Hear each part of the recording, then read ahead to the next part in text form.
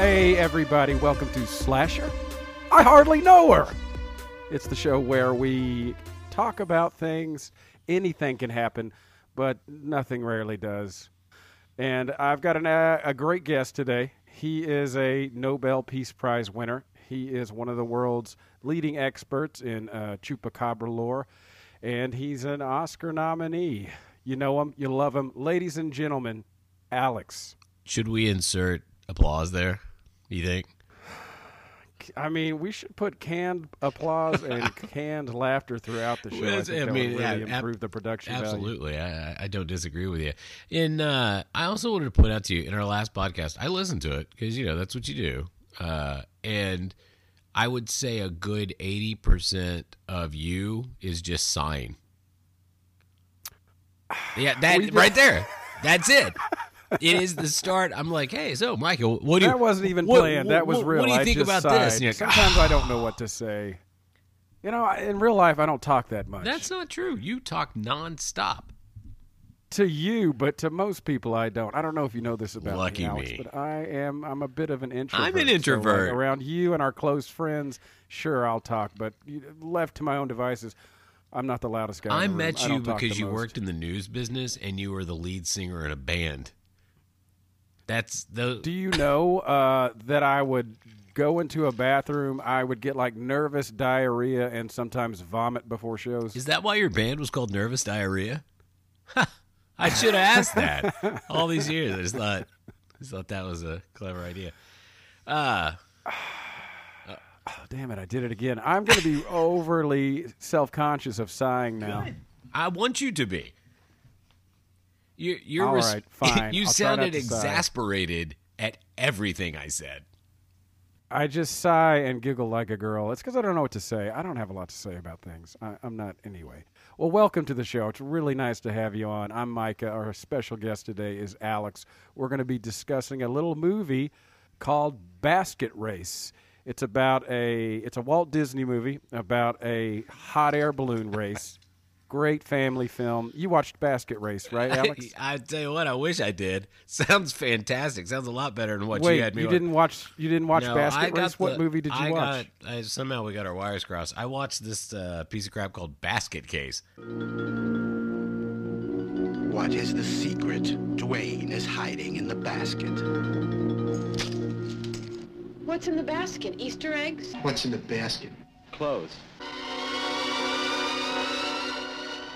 What's in the basket? Nothing. Oh shit! We watched different movies. I don't. Maybe we should regroup and try again next week. Well, I'm not going to watch Basket Race. You need to watch Basket Case because someone else has to go through this. It's a tough watch. I turned it off halfway through. I was literally almost exactly halfway through the movie where I turned it off, and I was like, I can't. I was talking to my better half, and I'm like, I can't do this. I can't watch any more of this. So I got up, I paced around my house, I got a snack, and then I knew we were recording today. This is last night that I'm watching it. I'm like, shit, there's no other time to watch it. So I'm going to have to finish it. And the second half, I think, is a hell of a lot better than the first half. I was more into it. They did a little backstory, and then I was back in and was able to finish. Well, two questions on that. First off, not two questions. I do agree with you. I think the second half was better. And then also, when you say your better half, do you mean your brother who was cut off of your side in some kind of bizarre-ass angry family nurse ritual in the dining room? I do not, but yes, that is what I meant. I was awesome. That's why I wanted to watch this movie, because it hits so close to home for me, because I too was once with a conjoined twin that was brutally cut off of me and thrown into a trash bag and left by the side of the house, because that's what you do with conjoined twins, and that's exactly what happens in the movie. It is exactly what happens in the movie, and here's my sigh. I mean, okay. First buddy, impressions. Tell me, what did you think of Basket Case? There is a lot here, man. There is a lot here. It's a really fucked up movie. And it was weird when it comes on. It says like presented by the Museum preserved of Modern by. Art. So it says preserved by the Museum of Modern Art. So what the hell is that? What is that? I guess this is not just horror. This is an art film. Oh, man. I mean, well, first off, How MoMA got involved, I don't know. Is it MoMA? Anyway, the Museum of Modern Art, they preserved this film, and thank God they did. so how did you know about this movie? I mean, this movie was on my radar. I mean, I can't say as I knew like the plot, but I knew this movie existed. I've seen the VHS at the movie stores growing up. I just never rented it. That's all I knew about it. I'd seen the VHS as a kid because it was gross and it was weird. You got a weird face in a basket. Oh, no, I think it was just a hand coming out of the basket. Do you even see the face? I believe you're right. Let's take a look. I'm actually armed with a phone and a computer. You have a computer? That's how I'm recording this. Yep, it is a basket with, you can see the eyes, and then there's kind of a hand coming out. The basket is like crept open, like just a little bit. There's so many boxes, like VHS boxes that I saw at the little gas station video store by my house that I was never allowed to rent. So all I got to know of so many of the horror movies of the 80s and 90s was just seeing the box, because if it had any sex, if it had too much violence or swearing, I wasn't allowed to watch it. So I have so much of my relationship with movies, especially sexy or scary movies from the 80s and 90s, is literally just from picking up boxes, making sure my dad's not around, picking up an R-rated movie and be like, oh, God, I wish I could see this. Well, I'm not sure what your parents' beef with this one was, because it was neither sexy nor scary. This movie, I mean, I guess we should give any listeners that don't know what this movie's about, you should give them a little synopsis. But, I mean, this is a movie about a ball sack that has two arms, no legs, and can communicate in no way but constant, incessant screaming. You know, you've actually touched on something interesting. I was doing some research, and originally the title was called Scrotum in a Basket, which would have been a great title for a movie. I mean, it is a ball sack. I mean, he's and the monster, this puppet. Oh God, there's so much to get into.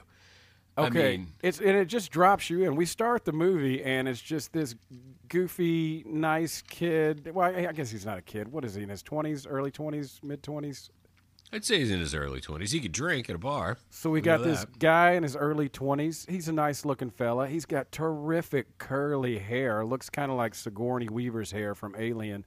And it starts off at a guy's house, a doctor. He's walking out. He's locking things up, and then he hears something in the woods moving around. He gets scared. He goes back in. He grabs his tiny, tiny pistol, loads it full of bullets, hears something in the house, and does what any reasonable person would do to defend themselves, which is just shooting all willy-nilly into the dark until he runs out of bullets. Did you see he used both fingers to pull the trigger? No, did he? I didn't even notice that. Yeah, he held it with two hands and used both index fingers to pull the trigger at the same time. How did he even fit two fingers into that tiny little gun? It was a new way to shoot a gun in my cinematic memory. I wasn't sure I've ever seen that on film. Maybe that's why he did it. He was like, you know what? Everybody does it one-fingered. He was a rebel. He was an innovator. Mm-hmm. He was like, I'll show him how it's done. Kind of like Kevin Spacey held his cigarette really weird in The Usual Suspects. This guy's like two-finger trigger pull. Yeah, that's what's up. So he's shooting. The doctor, he's shooting. Dr. Leftlander, I believe was his name. And how we're the hell dropped do you know? in. That's amazing. I watched the movie because I thought that they said Liplander, which I thought was a joke name. Dr. Liplander, but I think it was Leftlander. And he's in the house.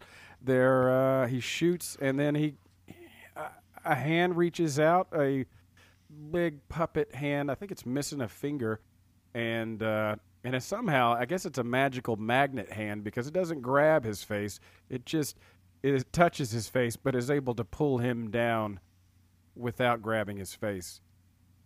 And does it not touch? I mean, I think it was the cheap puppet hand. I mean, not that it was bad looking. It's a pretty good looking scrotum hand, and it just scratches his face up. There's blood, and he's dead.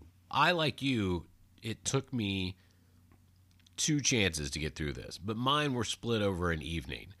So I actually watched this a couple of nights ago, so my memory won't be as fresh as yours.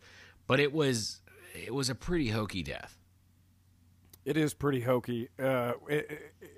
You watch it, and I kind of wonder, like, how did it kill him? How did what happened that made him die? I see some face scratches, but I think we find out later in the movie he was ripped in half. It's fair to say, how did this happen? Like, how did he kill this person for every death in the movie?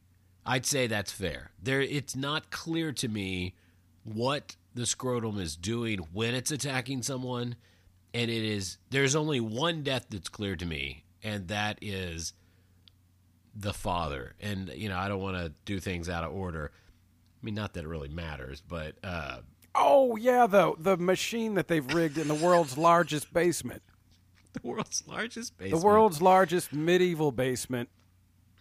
It is a... They've made some Goonies-esque booby trap. Yeah, it's like there's like a big saw blade and maybe a the pitchfork. biggest saw blades. No, I mean, like, I don't know why whatever contraption that is that made the saw run, why on earth did it have such a big saw blade? I mean, I got a shop full of tools out there. I mean, where do you buy that saw blade? What tool is that ginormous saw blade for? And I think these are standard issue for gigantic basements. There's always a big saw blade that's, how big do you think that thing was? It's as big as a, Alex, help me. I'm drowning. It's as big as a what? It's a Captain America shield-sized saw blade. I think it's even bigger than Captain America's shield. In fact, there's a lot of I saw a Reddit where they're arguing about whether or not that saw blade is bigger or smaller than Captain America's shield.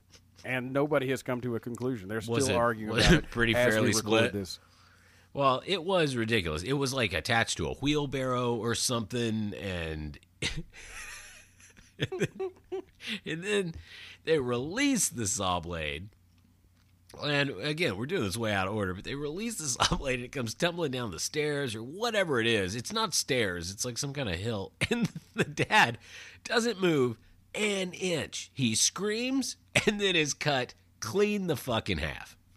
Like a lot of scary movies, and that scene in Austin Powers where the steamroller is coming towards a man. There's plenty of time to get out of the way. It was just like that. It really, truly was just like that, though. It was like the Austin Powers scene where it's like, oh, my God, oh, and then you really look. And I mean, like, he had plenty of time to get out of the way. But it was like he had made the decision of, I'm scared, but kind of want to see if this will kill me. And this is backstory. You don't get this at the beginning of the movie. This comes later. The movie starts. Correct. We've got a doctor leaving his house. He gets killed somehow. And then is that when it drops us into New York City? Yep, drop into New York City with the worst ADR I've ever heard in a scene on the street in my life. And you got a boy in his basket walking down the street. He's looking for a hotel room. Like you do. Good God, did this movie had more just like side character actors than any movie I can remember. Everybody is weird. Everybody's got a unique personality, and there's a ton of them. All of the tenants of this hotel that cost $20 a night. They're all weird. They're all character actors. They're all bigger than life. I appreciate your use of the word actor. You are liberally applying that to a wide swath of what I can only assume were people they pulled in off the street and said, "Hey, man, can you say these lines real quick?" Every actor in this movie made choices, and every actor decided to go big. Let's go over the top with this. Nobody phoned it in. Did you notice that our main actor? What's our main character's name? Dwayne or something? Dwayne Bradley. Dwayne Bradley. So Dwayne goes into the hotel, and he's very odd in renting his room, and he has this bananas ass accent. It is a weird, like spaced out, like monotone accent that from that point on is never used again in the movie at all. And he's actually a pretty affable dude for the rest of the movie. He's talkative. He laughs. In fact, he has the most ridiculous laugh in the world later. But like, I kind of felt like this movie, unlike most movies, was shot in order. it felt like at the beginning of the movie, no one knew their character, and at the end, they did. I really feel like this was shot in order. And he really seems like a sweet kid. He doesn't seem like a guy who would be on a killing spree with his deformed scrotum brother who lives in a basket. He seemed like a psycho in that first scene, though, when he's like trying to rent the room. I mean, I would have been like, dude, rent another room. This guy is a guy that, I mean, like if he came to your house and spoke in that accent and said anything, I need to use your phone, my car broke down, hey, can you give me directions to? I would not answer the door. I mean, he is a little creepy. I'll give you that. He was creepy. He's a Just little bit right creepy. then. Seems like he might be on a head full of acid. Yeah, absolutely. In that first scene. From that point on, though, he's a nice kid. He's a nice kid. guy. Great kid. Yeah, absolutely. You gotta love him. That was, I think, the director knew at some point we were going to have to learn to love this kid, understand his plight and the hell that he's been through. Did you notice when he was checking in at the hotel, like he's, the guy's like, $20. And I think the guy actually says, get out of here. I think he actually said it. I mean, he was like this, they were like, be as New York as you can. But did you see the little picture behind him? Like he tells him like, no dope fiends here or whatever. It's $20. Like we run a good place here. But right behind him, there was like an ad and it was like a Gene Simmons like sex doll thing or something. It looked just like Gene Simmons. And it was this like cutout newspaper ad that was behind him on the wall. Did you notice that? I did not notice that at all. But let's take a moment to appreciate that you noticed that. And you also noticed the can or box of topless onions in Sleepaway Camp. Another thing I didn't notice. You're reading labels, looking at posters in the background. I'm watching the characters do the scene, and you're checking out the props. I want to see I really want to take it in. I want to give our listeners the ultimate experience, especially in a movie like this, so that they don't have to fucking watch it. They need to watch it. Well, you know what? We'll get to that. That's need to watch that's it, but they into should. the show stuff. That's into the show stuff. The But checkout time was the guy also that's 12 checking noon. him in at the hotel. He was Bob Hoskins playing Mario in the Mario Brothers movie. Did you see it? He looks just like that guy. Man. Yeah, there's a scene. He's got a mustache. He's wearing overalls. Oh, yeah. I mean, this guy, he might be the best actor in the movie. And I want to point out, not a bad, building super or whatever. I've lived in apartment buildings where the management cared way less about what was going on. This guy's constantly going into rooms and checking shit out for people and, trying to save their lives. I mean, people are coming out of their room screaming because they see this ball sack try to kill them. And then he's right in there. It's like, there's nothing in here. But, I mean, I've lived in apartment buildings where I can't get a faucet fixed. This guy cares. He angrily cares. Lifts up that desk, that desk on a hinge, the countertop, and marches up the stairs over and over again. Yells at all the tenants because apparently he's not just the building manager, but he's also their coach, their life coach, their leader. Yeah, because he everybody cares listens about to the him people. and they do what he says. You're gonna love this. That little office room that he's constantly lifting the little counter door from, like that. Like they have at a bar or whatever. Yep. To get out there, that is in actuality an elevator. Yeah, elevator. The movie shot on such a crap budget. I went down, as I do, I went down the wormhole or the rabbit hole rather on this one, and that room is not a room; it's an elevator. They propped open and made look like an office to shoot that scene. So that tiny little office is actually an elevator. How about that? I didn't see that for a second. How in the world did you even figure that out? I didn't figure it out. I read it. I mean, I read, one of the things that interests me about a movie like this is, how did this thing get made? Literally what went into making this thing? How'd they get their funding and where did they shoot it? And this one is a true testament to guerrilla filmmaking. They got no permits for anything. If you see them on the street shooting, they didn't pay that extra money for that permit.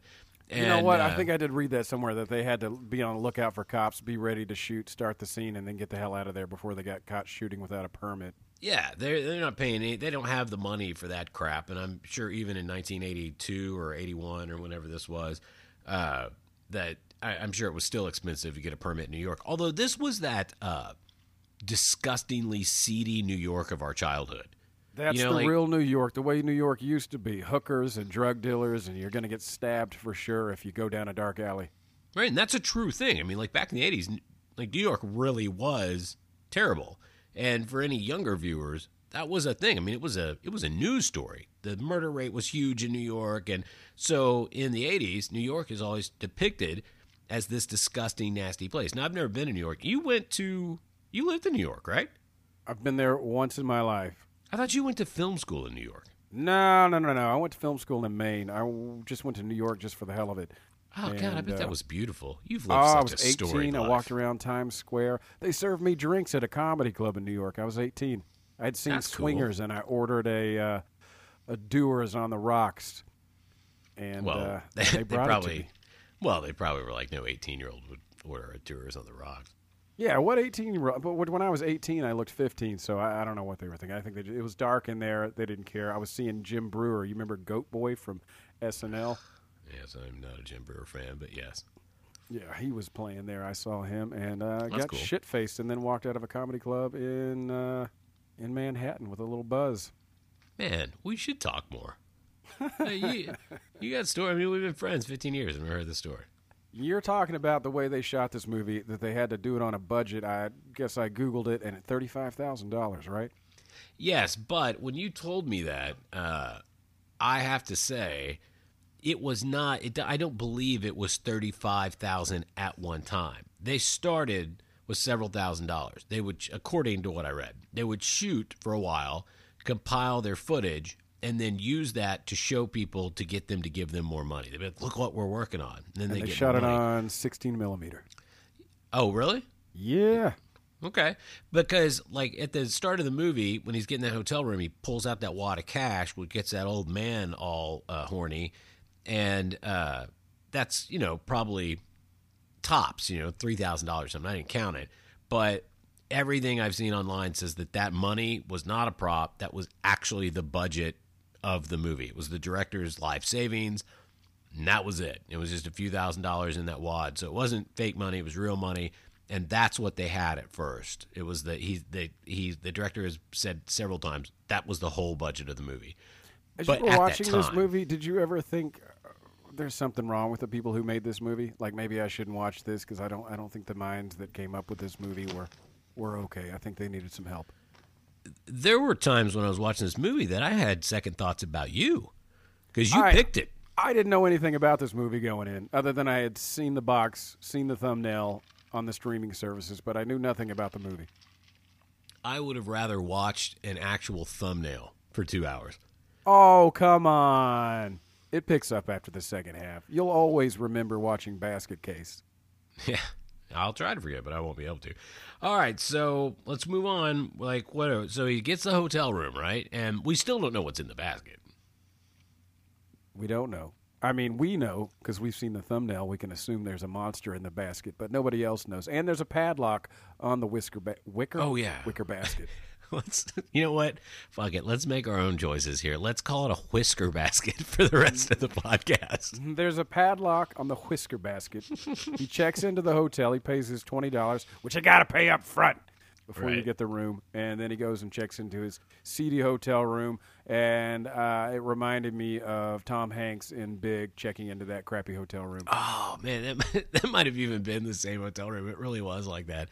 And then he leaves. Like, and remember when he's on the street and he gets approached by, I'm going to guess the most prolific drug dealer in New York, who I lists got angel every dust. I got heroin. every drug you can possibly imagine, PCP. and like a salesman. Like he is nailing it. It is damn near a rap song. It is perfect. But the guy doesn't want any drugs. I think the guy gets mad when he doesn't want to buy any drugs from him. He's like, what? No? Fuck you. Well, yeah, man, it's his business, man. And you're right. That kid's hair is amazing.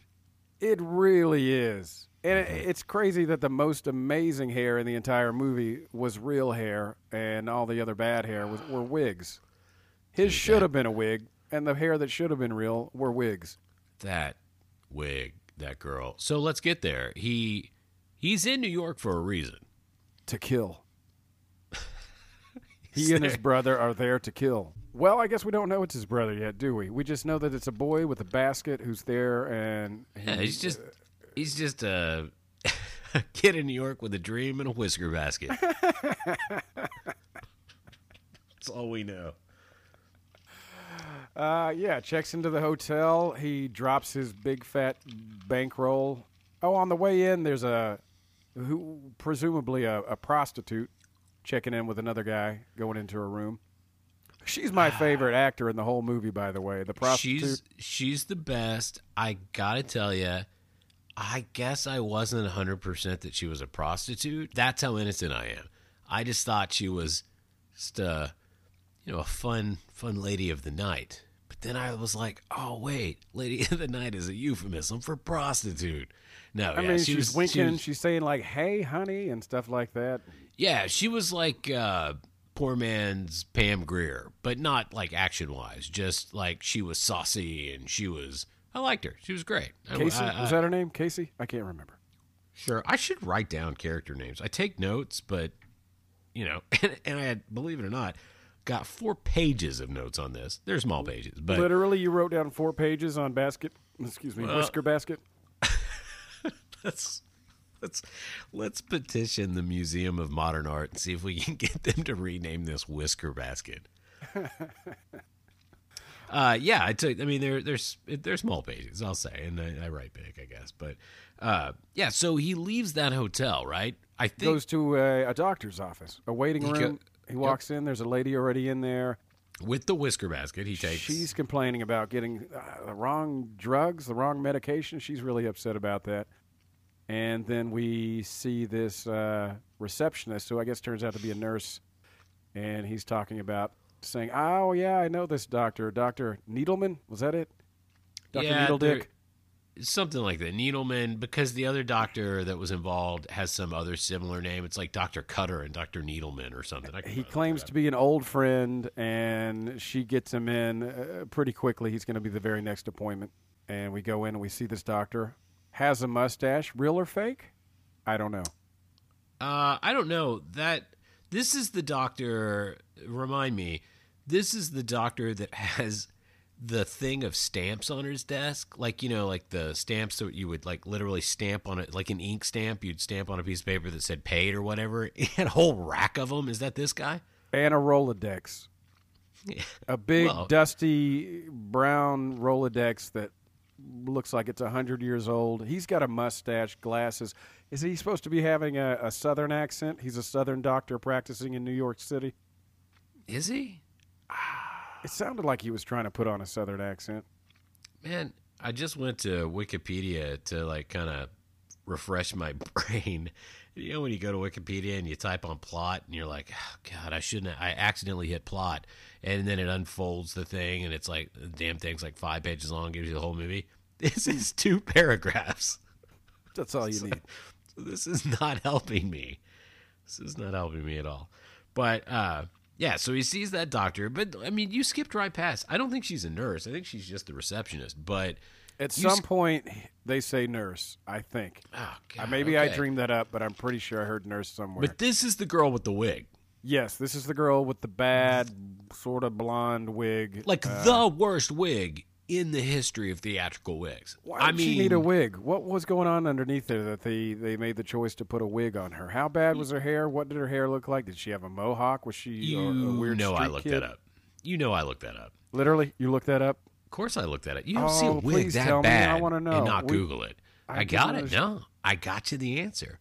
That actress, the lady who played, well, again, roughly using the word, being very generous using the word actress. Please don't tell me a sad story about how she was in chemo, because then I'm going to feel bad about making fun of her wig. Nah, she's in a punk band. Her head was shaved. Holy shit, I was pretty close. Yeah, she's in it. She's in real life. She's in a punk band. They needed that character to have hair, and they're like, screw it. We'll just put this weird-looking paper bag thing on her head.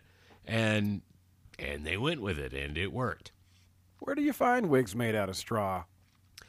I don't know, man. Come on. That's worse than a wig you would get at Walmart on Halloween. I mean, that is the worst wig I've ever seen. And they put no effort into making it look anything other than the worst wig. They don't try to style it. Her wig looked even more fake than the cop's mustache in Sleepaway Camp. I would say that's almost impossible, seeing as how it did look like cardboard that was just glued to his face.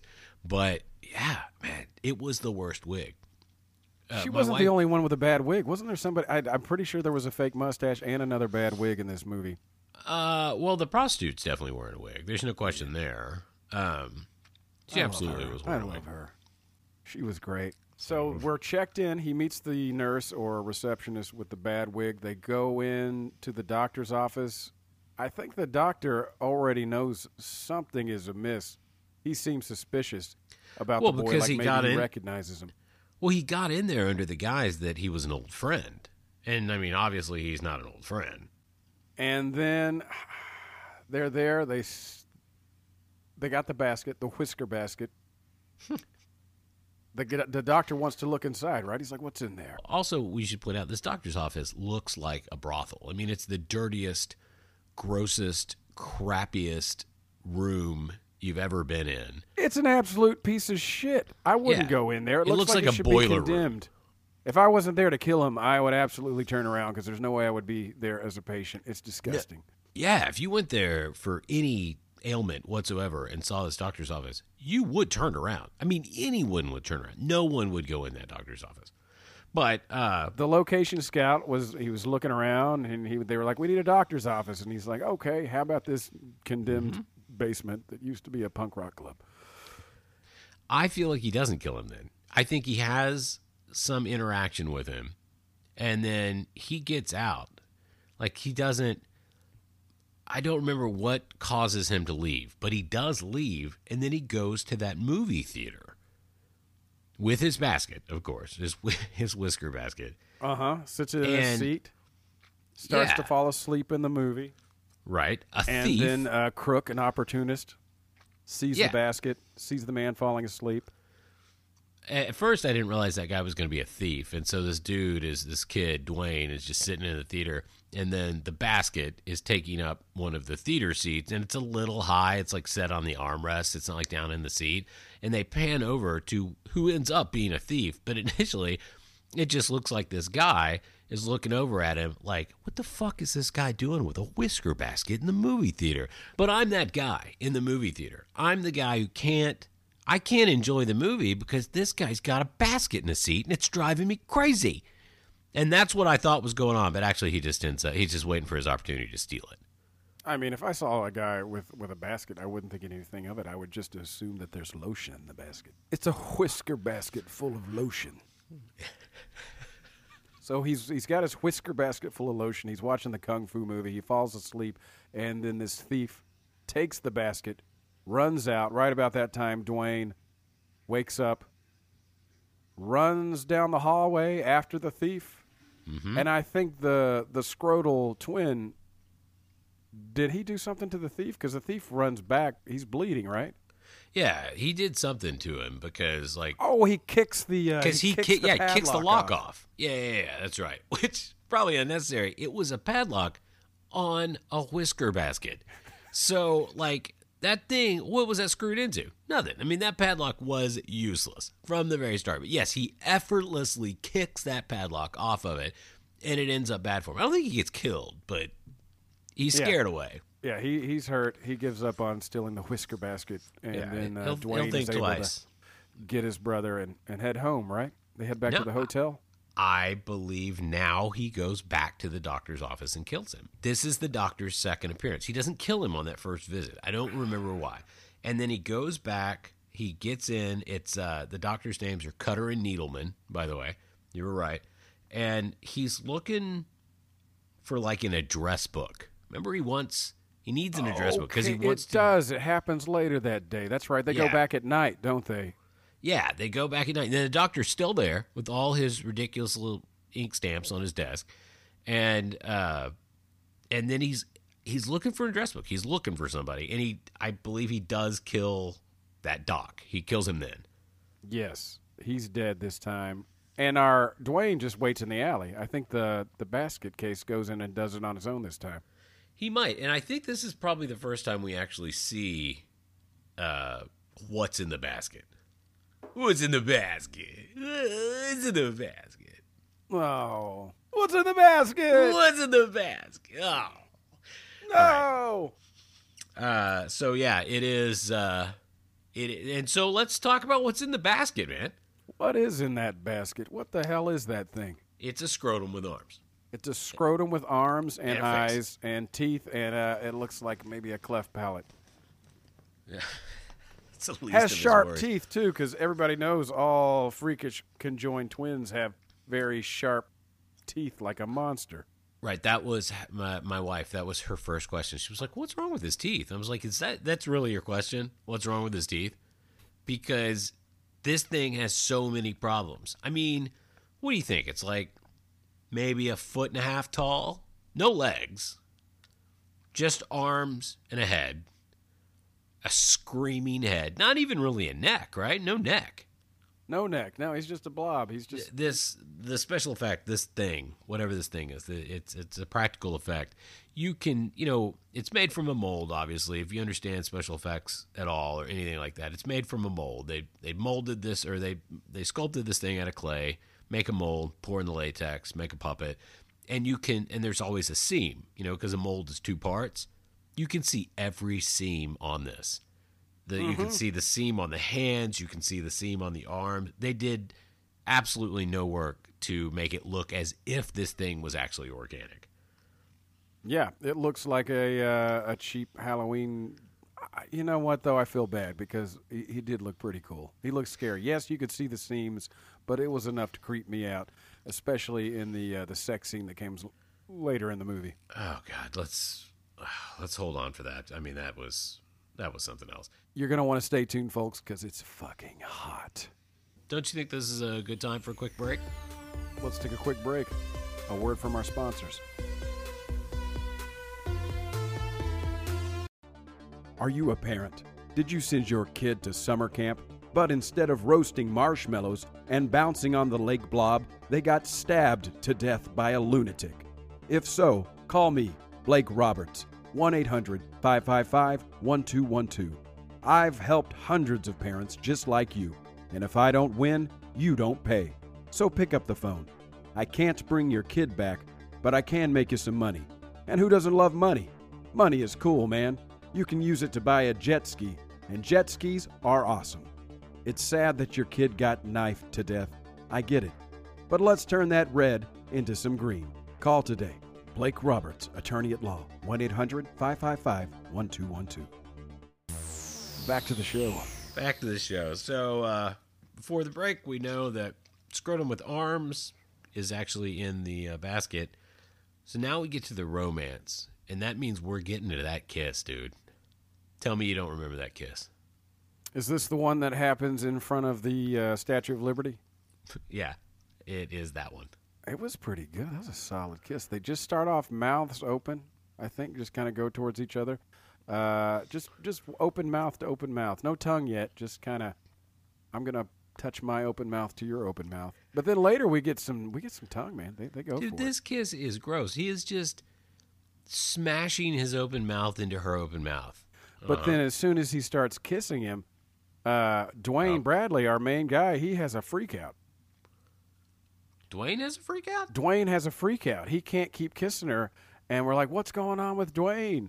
And we cut back to the basket. The basket's shaking. The scrotum is upset. And Dwayne's like, and he runs away.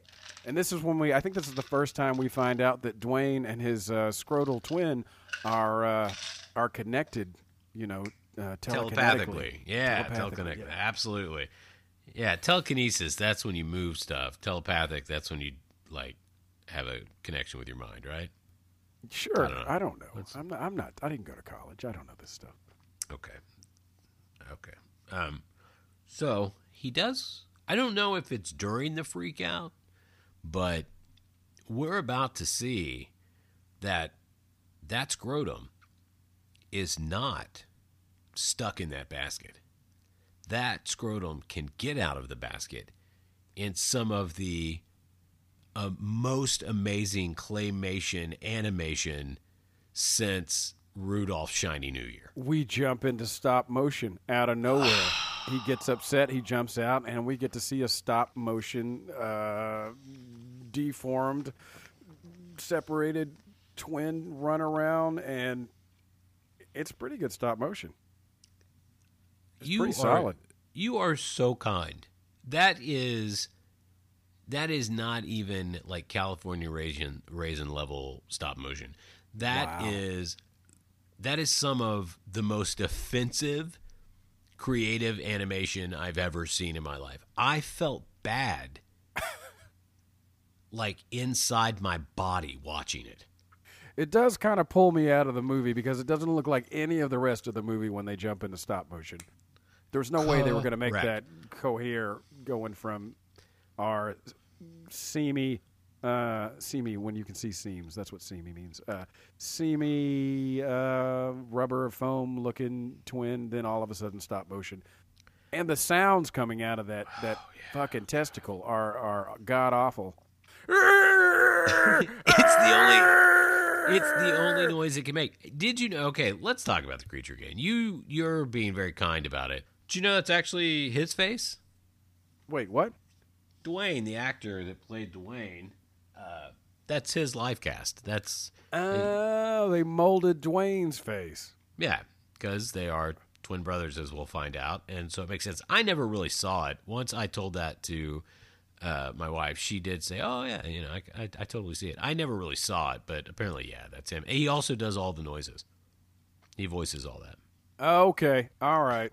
Because you want this to be congruous. Which are terrible, terrible noises. Terrible noises. It's just yelling. It's just screaming. I grab my remote. I turn the TV down because he's destroying a hotel room. He's screaming at the top of his lungs. It's really, really gnarly sound. He tears that thing apart, and of course causes Mario, the building super, to come flying up. Anything happens in this crappy New York. I guess it's a hotel. Anything that happens there, every single guest comes out. Every room that is occupied, they come out and stand in the hallway until Mario comes running up the stairs to save the day. Yeah, that's what I do anytime I hear a noise. I come out of my front door, and I'm like, what's going on? Oh, what in the world is that? And that is what they do. Man, it is... Oh, wait, they come into the room. It's ransacked. One of the tenants sees the wad of cash on the bed. Yes, everybody goes back into their rooms, and then after everybody's gone, he comes and he sneaks into the room to steal the wad of cash, at which point the basket case murders him.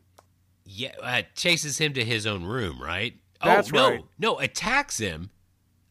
He's on him. While he's attacking him, he runs back to his room. Stumble into his own room. Yes. If I'm going to get killed by a scrotal twin, I want to die in my own room. I want to do it at home. Yeah. Which he does. And during that attack scene, so this is what, third death? During that attack scene, you can very, very clearly see the arm of the puppeteer. Oh, shit. I didn't even notice that. You can see the guy's arm? Yeah, they raise into the frame too much, and you can actually see the forearm of the guy operating the puppet. Which must have been the director. I think the director was anytime you see the arm, it's the director. I read, latex shrinks. Like latex props, they shrink over time. Latex will shrink and degrade or whatever. And apparently it took long enough to film this movie that, yes, the director was always the hand. When you see the scrotum's hand or any of the puppeting, like actually in the face, it's the director doing it. But at some point, the latex had shrunk so much he couldn't do it. And so from that point on in the movie, it's his 8-year-old daughter doing it. His name is Frank Henenlotter. And he's done more than you'd think, man. And some of it fairly recently. I mean, I have... Let's see. Let's look at according to IMDb, he's directed 13 things, the most recent being in 2018. We should point out he also did Basket Case 2 and Basket Case 3. And Walt Disney's Basket Race. And which, again, is just a triumph compared to this film. God, when I watched Basket Race with my family, we ordered pizza, we sat there, and... it was like an hour and a half smile. We all felt better about everything. There's nothing The Rock can't do. Who would have thought that the little Yorkie was going to come in and save the day? Oh, I don't know. You don't think they telegraphed that? I mean, there were hints at it, but God, it was adorable. I'm shocked that it took me that long to recognize that the voice of the Yorkie was Gilbert Gottfried. You'd think that would jump right out at me. It didn't. Yeah. It didn't. He pulled it off, man. Well, you know, all of the different hot air balloons had sponsors, and the main one said Aflac on it. Big as day. I don't know how you didn't get clued into that. So in your scenario, this is an old movie where Aflac didn't fire Gilbert Gottfried for making a tasteless tsunami joke. I don't want to get Gilbert Gottfried. I don't want to lose our contract with Werewolf Energy Drink. Man, Werewolf Energy Drink. That stuff is good. I should have had one before tonight, but I didn't. They're expensive. What was that voice? They're expensive. We're talking about a fake, stupid energy drink we made a commercial for, and Whoa! Our sponsors aren't fake. Don't say the sponsors are fake. Oh, All the sponsors are real, listeners, dear listeners. All the sponsors are real. Okay, well, what I meant to say was that very real energy drink, in my mind, is so expensive that I raised 2 octaves. They're expensive. Okay, so I think I'm a little lost as to where we are because we digressed for about 45 minutes there.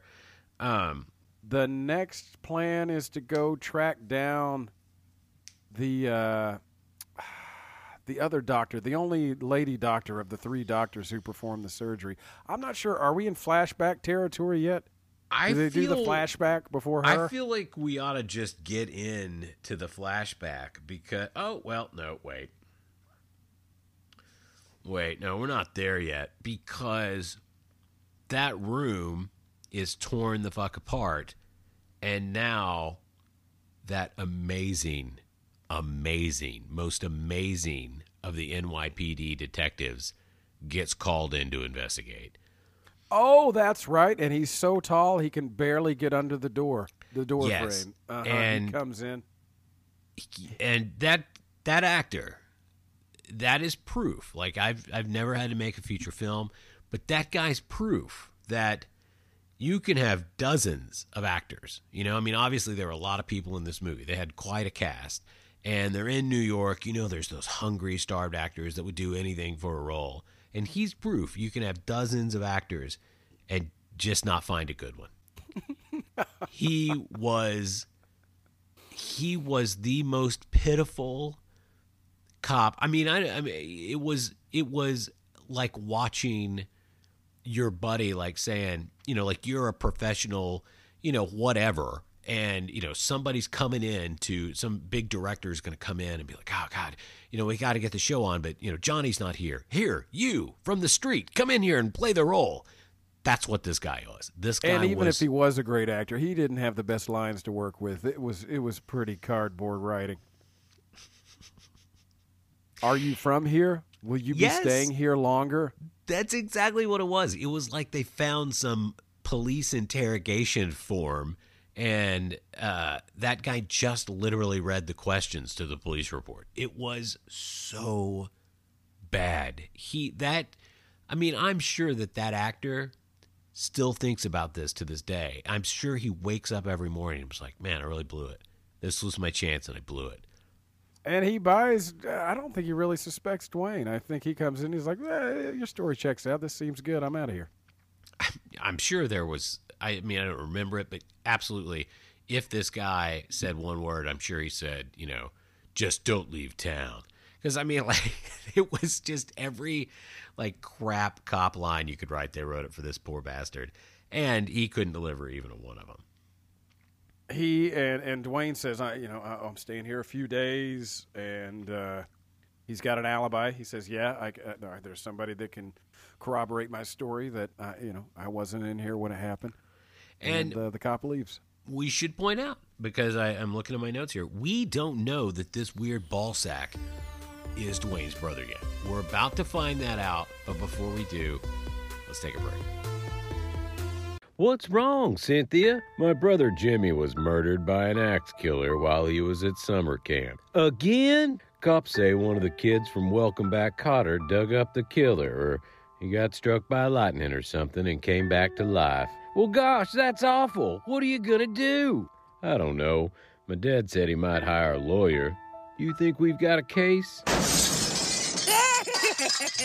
No need, you sapient fools. A lawyer can't bring your friend back to life, but I can. Whoa, what the hell are you? They call me the Keeper of Souls, and if your friend was butchered at a summer camp, I can help. Why gamble on high-priced lawyers with no guarantee of result? I get results, guaranteed, and all I ask in return is... your immortal soul. All right. So call me today at 1-800-555... your immortal soul. That's too many numbers. No, it's not. Jimmy, you're back. That's right. And now I want to play with you. Hey, what are you doing? Stop it! Stop it! Ah! Oh, no. Not responsible for zombie-like behavior by the newly undead. We're back with our review of He's My Brother, Tain't My Balls. Huh? Great movie, great film, a real classic. So now is where we're going to learn, right? We're going to learn. We're going to get some backstory. We're going to find out what the hell is going on with this boy and this scrotum he keeps in his whisker basket, his padlocked whisker basket. And he's left I think, maybe he hasn't. I think he takes the whisker basket with him to a bar, right? He does, yeah, that's right. He goes out and gets shit-faced. And Casey's prostitute. there, the prostitute, who I love. I think she's wonderful. I wish I knew her. I want to spend time with her. She's a doll. She's a gem, Casey is. Hooker with a heart of gold. She's fantastic. She's really sweet. She actually cares a little bit about Dwayne. They start drinking together.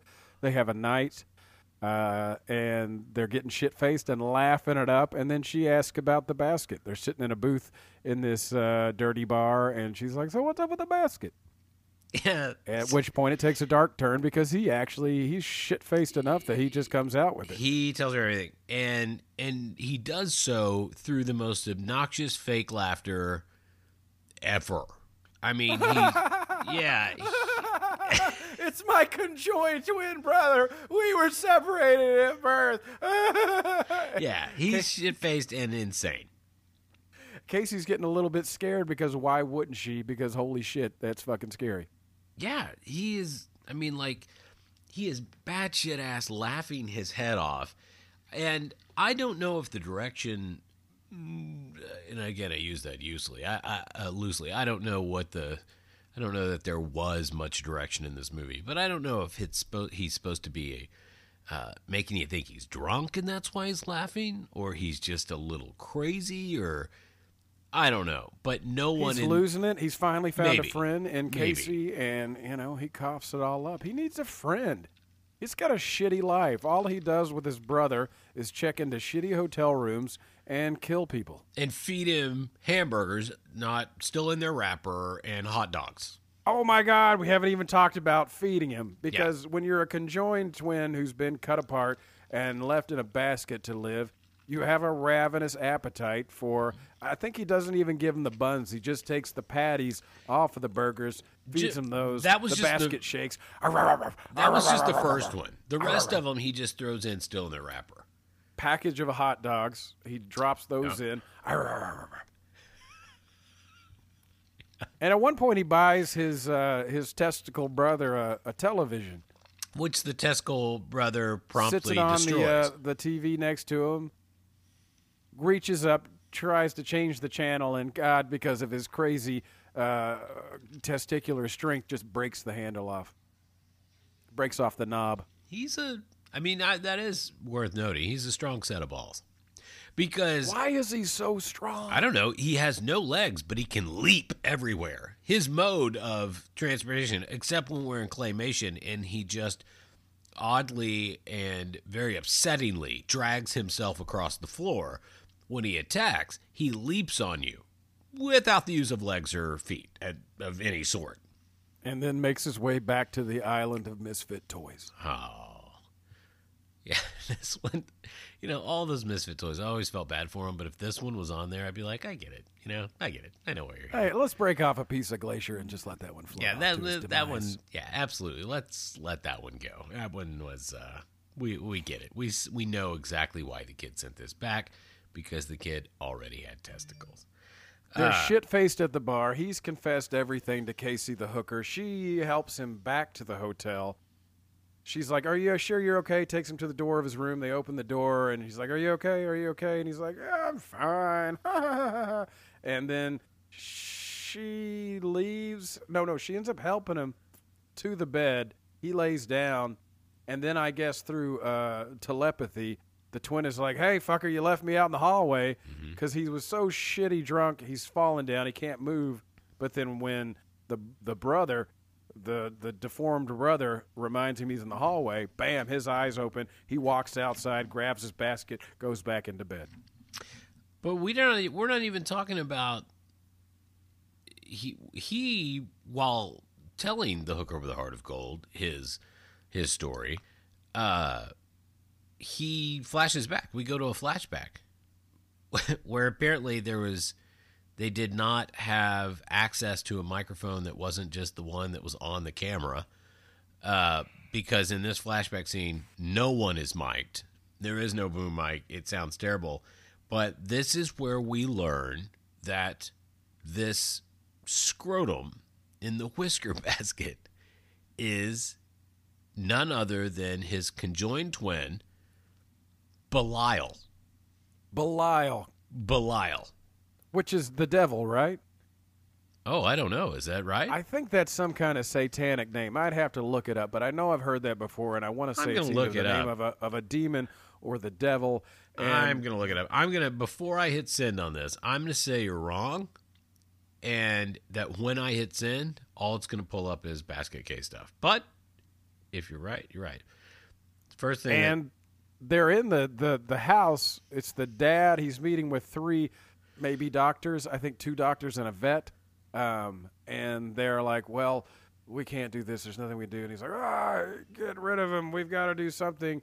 So what if the deformed twin dies when you separate him? He's an abomination. Yeah, the dad's the worst.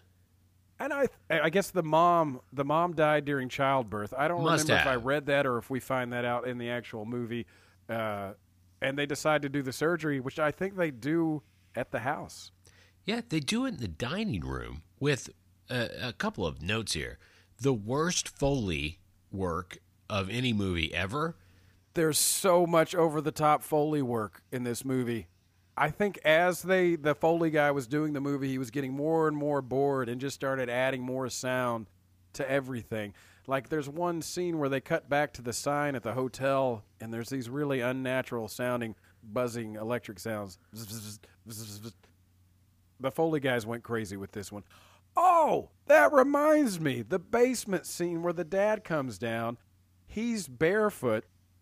Foley put in clock, clock, clock shoes. Oh, did they?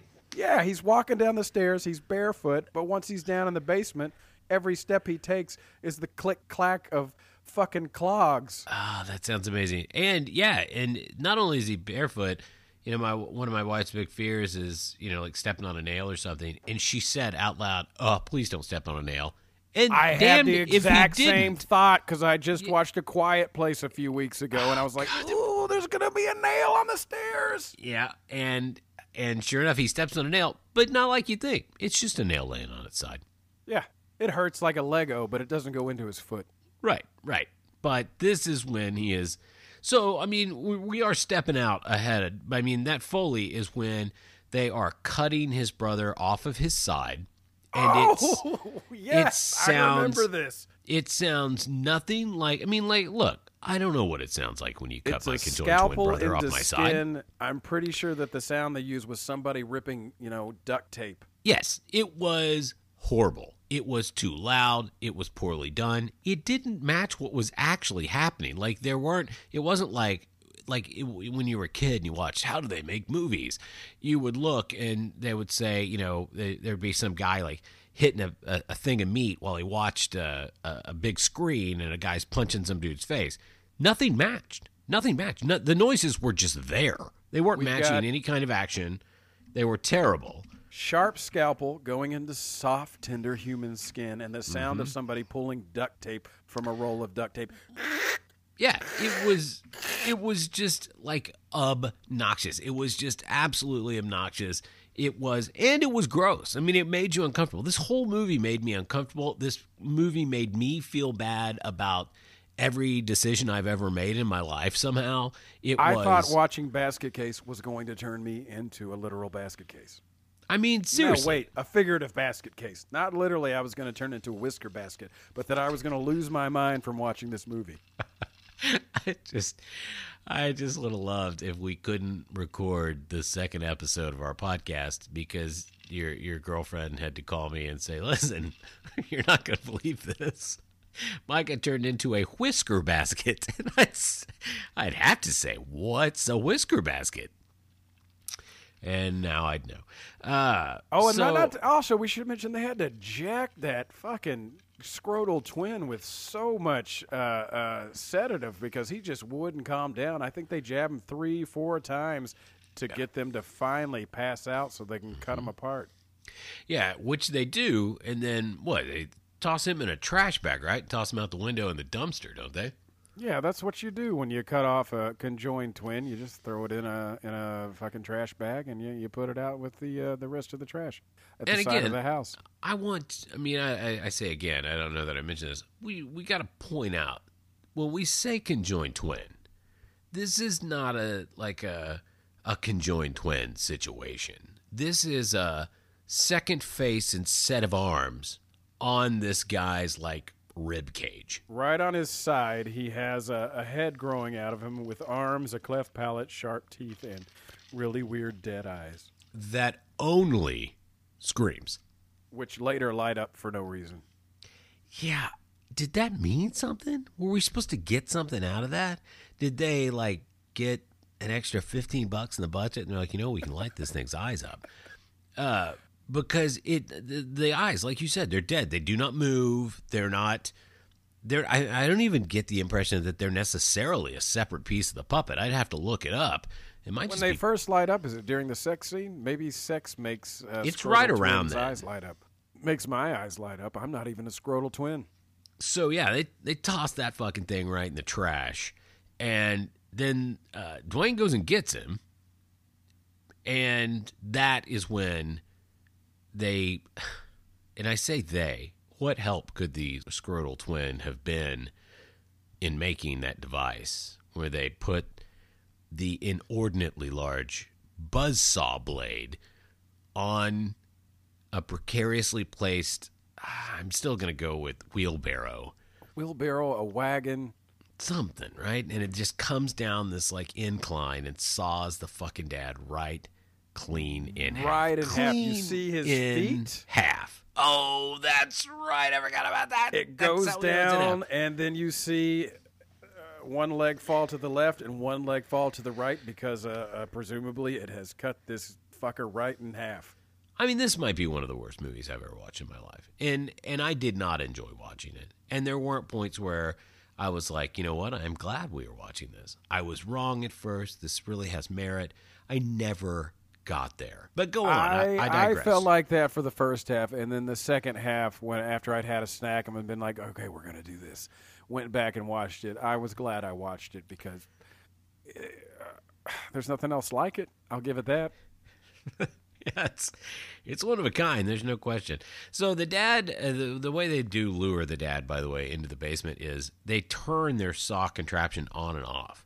So the dad just hears these big, loud sawing noises, ridiculous. Loud as fuck. He's all the way upstairs. Ridiculous. They're in a giant basement, which you have to go around at least 5 or 6 corners to get to this contraption. Mm-hmm. But he can hear it like it's right next to him, and then even it's like a brick or stone basement. The walls are brick and stone. The ceiling's brick and stone. But somehow he can hear it like it's right next to his head, whatever they're doing down there. So he has to go inspect in his bare feet, goes down the stairs, and then once he's on the floor, we hear the click-clacking of apparently the father was wearing wooden shoes. Maybe the Foley guy forgot he was barefoot. That's wonderful. What a thing to catch. I did not catch that. I really wish I would have seen that. And I love that you refer to it as the clicking and clacking of bare feet. Like Bare Feet 2. So yeah, he's got no shoes on. He goes down the stairs because remember we're worried about him stepping on a nail, and then he steps on the nail once he gets down there. But as he's walking through the basement, little Dutch wooden shoes he's wearing. He's a little Pinocchio, and he's also and he's horrible. By the way, I mean, like this is the one guy where it's like, yeah, saw that dude in half. He's a real SOB. He's a bad dude. He wants to cut he's forcing these doctors or whatever. These doctors are totally in. They're not on the up and up. Again, they're doing surgery in the dining room of the house, and they're just drugging these two, a face, a scrotum face, and then the guy the scrotum face is connected to. They're drugging them so that they can just, damn near literally rip the thing off of him, put it in a trash bag, and throw it in the trash. So, by the way, the surgery. Okay, they scalpel, they saw through the twin, they remove him, and when they lift him up off the body, no blood dripping. We're to believe he was bloodless. No blood comes out of the scrotal twin when they lift him up. You had a gripe about that in Sleepaway Camp. The shower killing, yeah. There was no blood on the girl. If there should be blood, you want to see it. It's a gaping wound, and there's no blood dripping out of him. And so we go, and the dad's dead, and then I think we're back in present time. We're done with the flashback. Is that right? Oh, no, there's the aunt that comes in who's like, they're hiding upstairs in the attic or a top room, and this aunt comes in, and she's like, right. I know about everything. I know what you've been through. I'm not going to tell anyone. I convinced the cops that he died by accident. Is what she said. I convinced them it was an accident. She convinced the cops that this barefoot man in this basement, was sawn in half by accident. Oops. Like These things happen. And I assume if the cops there were paying, nearly as much due diligence as the cop who originally showed up at the hotel room earlier, if they were going through that level of due diligence, then it's not surprising that they were like, I get that checks, lady. That tracks. We are back, though, where you said, where the whole deal, he gets carried back to the hotel room by the hooker, wakes up telepathically, and, his brother is like, oh, wait, you left me in the hallway. We don't hear that, but he goes and gets him. And I got to be honest, I didn't take another note on this movie. There's only 20 minutes left of this movie at this point. That's when I took my first break. And we're an hour and 20 minutes-ish into this podcast, and I'm not sure the movie's that long. Hang on. I found Belial. Belial is a term occurring in the Hebrew Bible, which later became personified as the devil in Jewish and Christian texts. So what you're saying was I was derelict in my Googling, and you were right. Yeah, it looks like it was an old Jewish name for a devil. So we've done the flashback. I think this is when we're back in the present, and they're going after the third and final doctor who was one of the surgeons, who turns out is a vet. She's not even a doctor, right? She might be. She's also a terrible actress, I will point out. And no offense, I know we always say, oh, people are terrible actors or whatever. And at this point, we've had 10 listens to our podcast. So, we're not going out to a huge, massive audience yet. But that doesn't mean this thing won't take off in a year or something. I think we'll we have should thousands lie. listeners. I think we should say it's 10 million. Okay, well, it'll be. You say we lie now. Lie now. We say it's 10 million now. Pretend to be bigger than we are. That way, people are like, Gotcha. oh, we got to listen to that very, very popular show, Slasher I Hardly Know Her, trademark copyright 2021. Okay, well, I'll tell you what, each episode I'll, kind of exponentially We're already increase. lying that you're a guest. We're lying that our sponsors are real. We should also lie about our listenership and the numbers. Fair. Let's inflate everything. That said, though, I don't think anyone listening to this actually thinks I'm a guest. And also, I do not think that they believe the commercials are real. So I'm going to say that the listener thing, that's just a real lie. I'm going to bet That's that just- one listener we it's have in genuine Ireland lying. Googled werewolf energy drink to see if he could find some at his local convenience store. That's actually probably how he found the podcast. He just Googled werewolf energy drink. It took him right here, and boom, here we are. Because it actually is in the title, isn't it? It's in the title of the first episode. It is, yeah. It's in the copy there. You know, let's get back into this this masterpiece of art horror known as Basket Case. When he goes to the vet office, does he say he's got his basket with him? I'm trying to remember what he says is in the basket. Is it a cat? He says cat. All right, Yeah, he's got a he says cat in the basket. They finally get back. They've got their exam room. They're back there, and she's like, blah, blah, blah, cat. And he's like, it's not a cat in the basket. He's finally in on it this time. He seems a little bit sinister for once, where he's like, it's not a cat, and then he goes to open the basket. Yeah. And you're absolutely right. He is sinister at this point. He's acting sinister. And it kind of, I don't know. I think that's one of the things of Dwayne is he's not a murderer. He's not a killer, but he is in New York seeking revenge. But he's not down for the scrotum to kill anyone else. He's not down for the scrotum to wreck the hotel room. Like, he is upset about those things. But when it comes to the doctors, Dwayne and the scrotum are of one mind. They're of one ball. They're there to kill. And in this case, when he does talk to that doctor, I'd say he's pretty stoked about of what's going to happen now. We hate her more than any of the other doctors. That's what we're feeling. Because everything else has kind of been like the deformed twin Belial is kind of the guy in charge. But this killing, it seems like they both want it. Yeah, they're excited. They've hit this is the head of the snake, man. They're there. They're going to kill her. How do they kill him? They open the basket. It comes out. And then attacks her. It's on her face. She's going to defend herself. She opens the drawer. It's full of scalpels. Dude, it's not full of scalpels. Here's what it is. This bothered me because they really hold on this shot for a while. She pulls open that drawer, right? And it's full of just loose scalpels and hemostats, like those little clipper things, like the little, I don't know what they look like, scissors, but they're actually clamps. Yep. And fucking full of them. There's a zillion in there. Some Can't of have too many. Right, but some of it's scalpel, some of it's clamps, some of it's this, right? And as opposed to grabbing any of those things, which would have been fine weapons, all of those things she could have stabbed this thing with, right? But she just keeps feeling in the drawer until while the whole time being viciously attacked by a ball sack with arms, she is just feeling and feeling until she's like, okay, yeah, that's a scalpel, right? Where's my favorite scalpel? Oh, that won't do. No, this one's not good enough. I need my favorite scalpel. And then she drops it. And so it continues to attack her. She then goes back to the drawer that she is not looking in. She's feeling and feels around again for a long time. It felt like a good 15 seconds that she continues to feel like, all right, where's another scalpel? You've seen hemostats.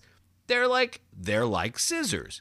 They would stab you. If I stabbed you in the neck with hemostats right now, I promise you would stop podcasting. Right now, you'd be like, show's over.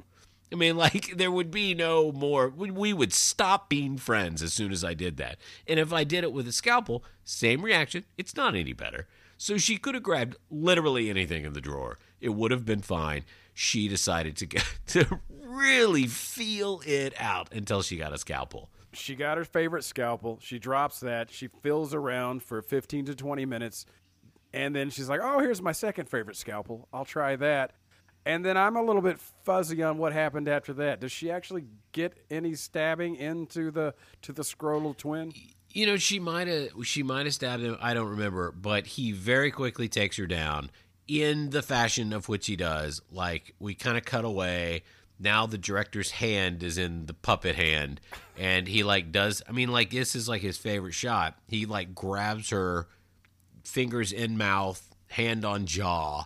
I thought they were going to rip the jaw off. I was really hoping that was going to happen. It's probably what was in the script, and they just didn't have the budget. This was one of the most upsetting scenes for me, is they're attacking the vet, that awful woman. She's grabbed her scalpels, and then her two assistants or techs are banging on the door, trying to get in. They open it, and that's when the big reveal is, there she is, Dr. Nutso, with a face full of scalpels, screaming at the camera for an uncomfortable amount of time. Just that actress went for it.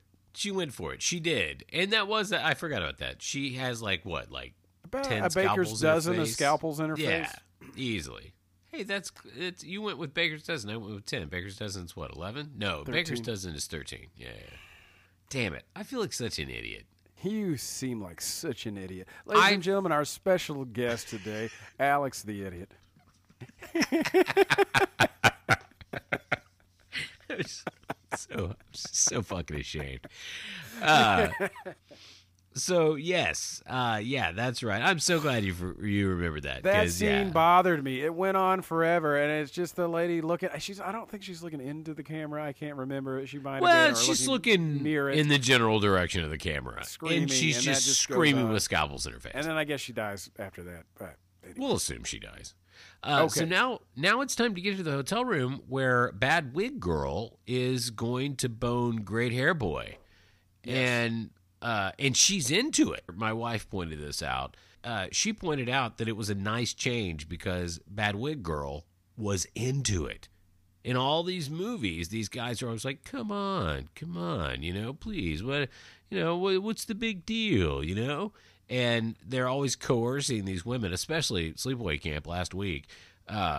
It's constant coercion. And in this movie, she was into it. She was like, Sharon, did the cops come and question her? And then she comes to the hotel. They're on the stairs, and she's saying, like, all I wanted was to be with you. That's all I could think about was you, and I want to be with you. And then I don't remember if she was questioned by the cops, but yeah, they make their way up to their hotel room. Yeah, his hotel room, and his brother freaks vividly remember that. Yes. Do you want to insert a commercial here? Absolutely. Let's cut to commercial, folks. We'll be right back after a quick word from our sponsors.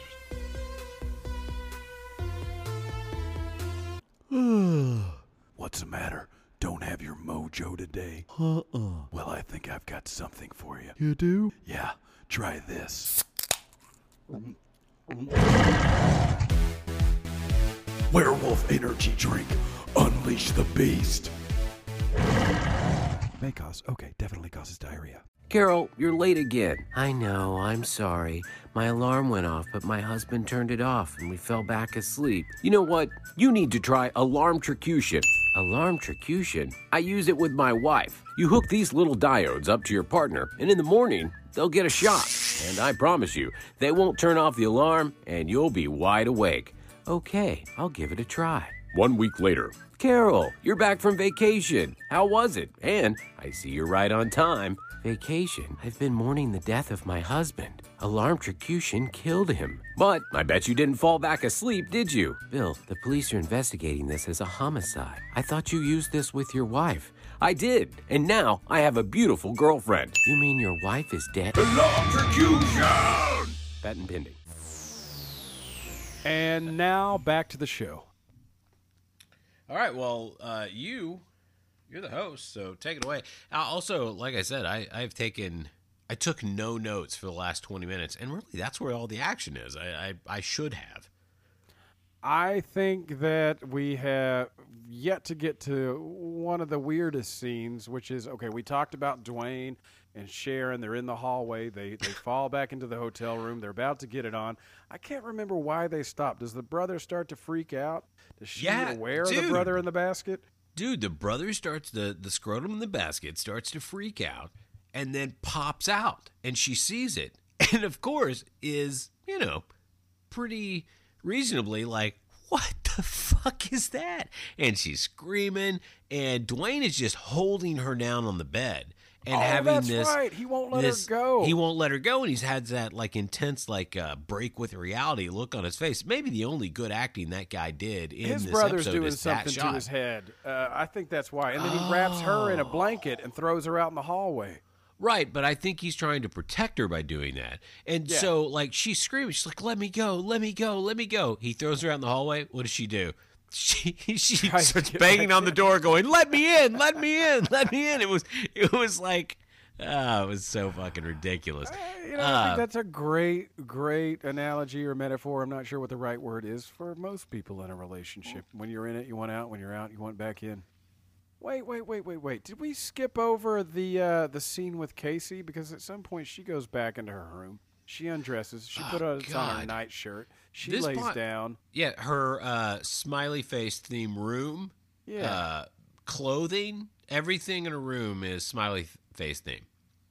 Isn't that like an odd direction that they took?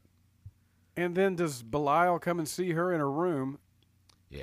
She freaks out. This is before the fever dream and the thing with Sharon, right? Yeah, I think you're right. He either hides in the toilet or comes through the toilet. I don't really remember. He does end up in the toilet at some point.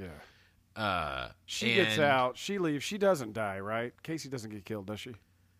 No, she like it attacks her or whatever.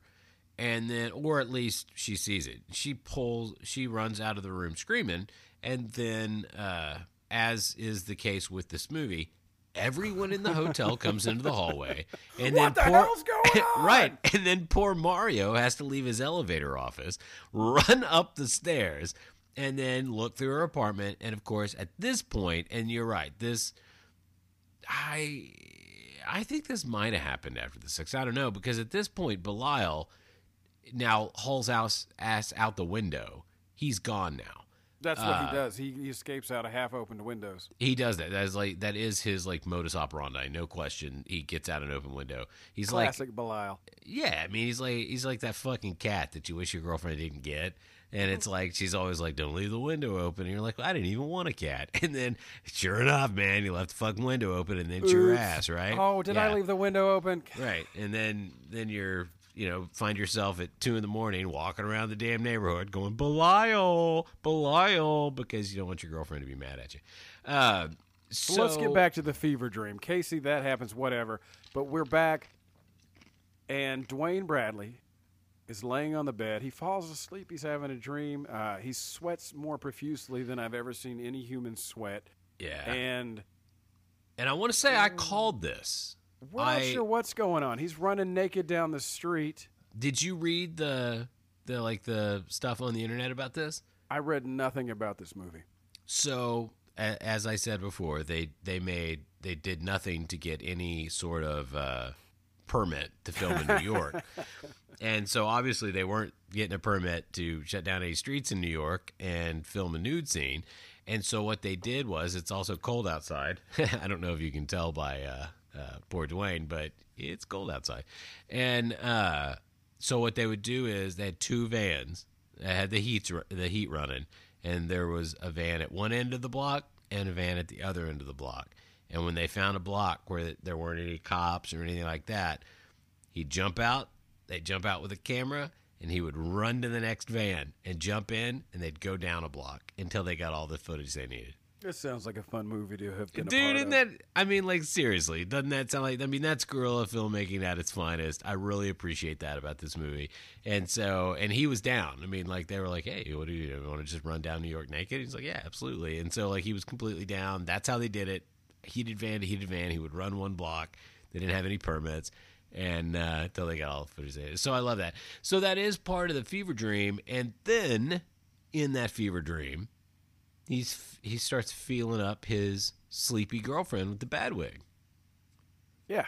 He goes in. I think he lifts her shirt up. Yeah. He's like, he's got his hand on her, and he does grabs lift her boob. And we see his glowing eyes. And then here's the part that really I didn't understand is when does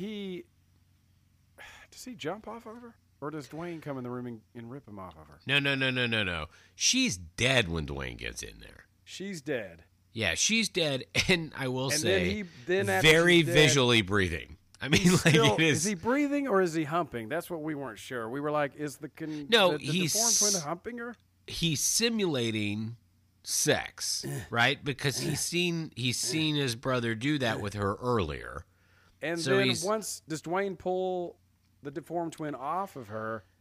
Here's what I didn't understand: where did all the blood come from? Did he have What his do you- hands inside of Sharon? Yes. Yeah, God, I don't even want to say this on a recording. Yeah, he tore her up down there. Like he was using his hand. I'm again assuming because he has nothing else. So he's using his hand. He was simulating the sex because that's what he saw Dwayne do. This is all my theory. When Belial simulated sex with Sharon, it reminded me of a time I took my son to the zoo in Omaha, Nebraska, and I saw two turtles making love, and they were making a very, very specific sound, which was and it reminded me a lot of that. Well, two things of note For there. whatever that's worth. No, I just two things to thought you'd note need there. to know. I've actually seen turtles have sex before. I have seen that, and it might, believe it or not, have been at the Omaha Zoo. I think it's interesting that you went there because I've been to the Omaha Zoo, and again, It's one of the most amazing zoos. It is the most amazing zoo I've ever Dude, been to. It's. I mean, I don't want to. I don't want to really reach out for. Last week you said I was trying to get Shudder to sponsor us. I'm not trying to get the Omaha Zoo to sponsor us, but if they want to, it is the most amazing zoo I've ever been to in my life. I don't want to be too presumptuous, but if I worked for the Omaha Zoo and I heard this episode of Slasher, I hardly know her. I would be like, hey, guys, I think we've got a great marketing opportunity here. I hear they have a fantastic listenership in Germany and Ireland. They've got Ireland. Somewhere between 10 and 10,000 or 10 million listeners, and Yeah. I think we got to jump on this. If I'm with you, if I worked at the Omaha Zoo, I would be like, guys, we need to jump on this early. We need to get on this. Oh, they're going to early. be crazy. They're going to be like, Ground these floor. guys know about the turtles.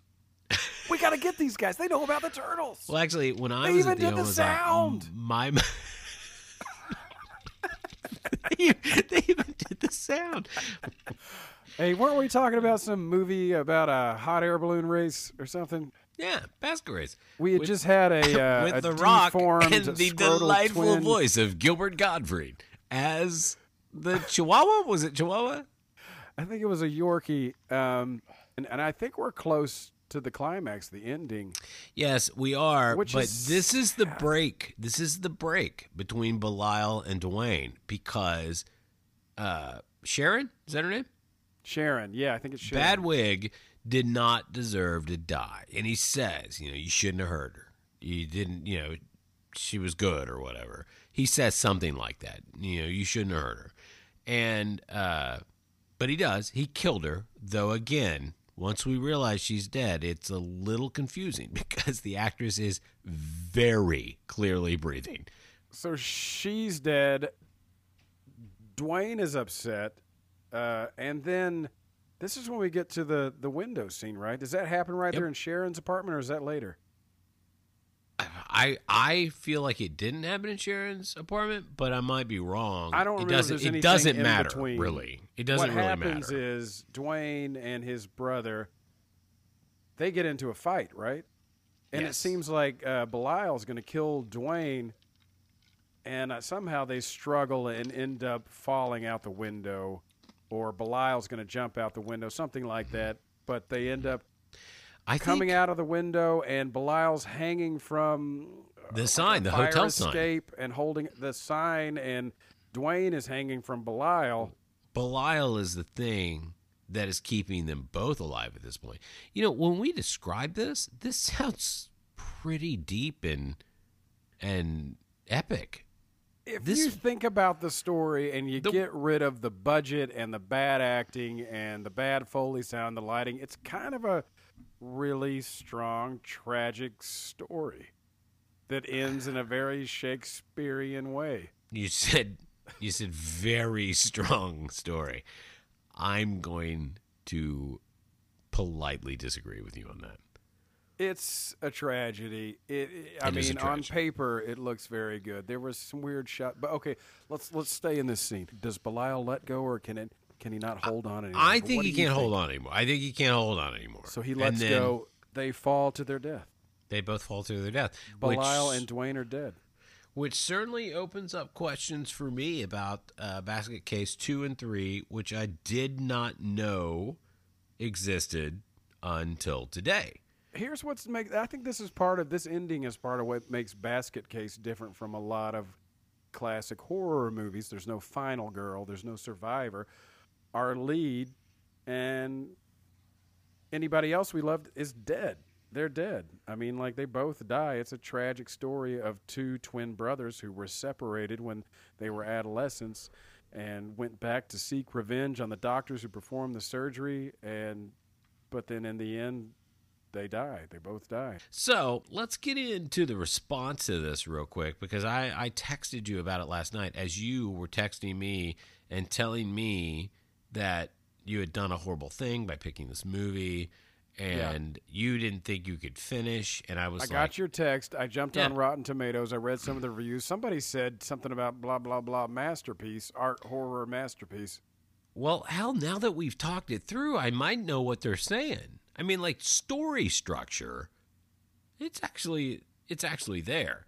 But delivery, what we're seeing on the screen is tough to watch. That said, Really weird shots. Really bad Foley. horrible Foley, Over horrible the top acting. horrible acting. But I will say I'm glad I watched it, in that I know it's a cult horror hit. I know that it's a staple of cult horror, and I know that lots of people like me love this movie. And so I'm glad I finally watched. I've seen it, as a kid growing up. I definitely 100% saw it on the shelf. I read the back of the cover. Didn't float my boat, never watched it. So yeah, I mean, yes, I am glad I've seen it. But if somebody said, "Hey man, do I need to watch Basket Case?" If we were in a car driving, I'd push them right out. Well, I think that's a good place to end it.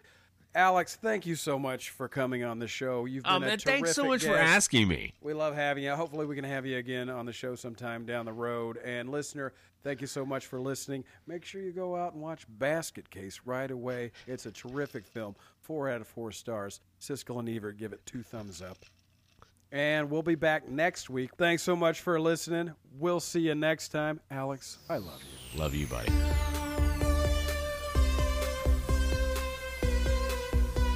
Makes my eyes light up. I'm not even a scrotal twin. That stuff is good. I should have had one before tonight, but I didn't. They're expensive.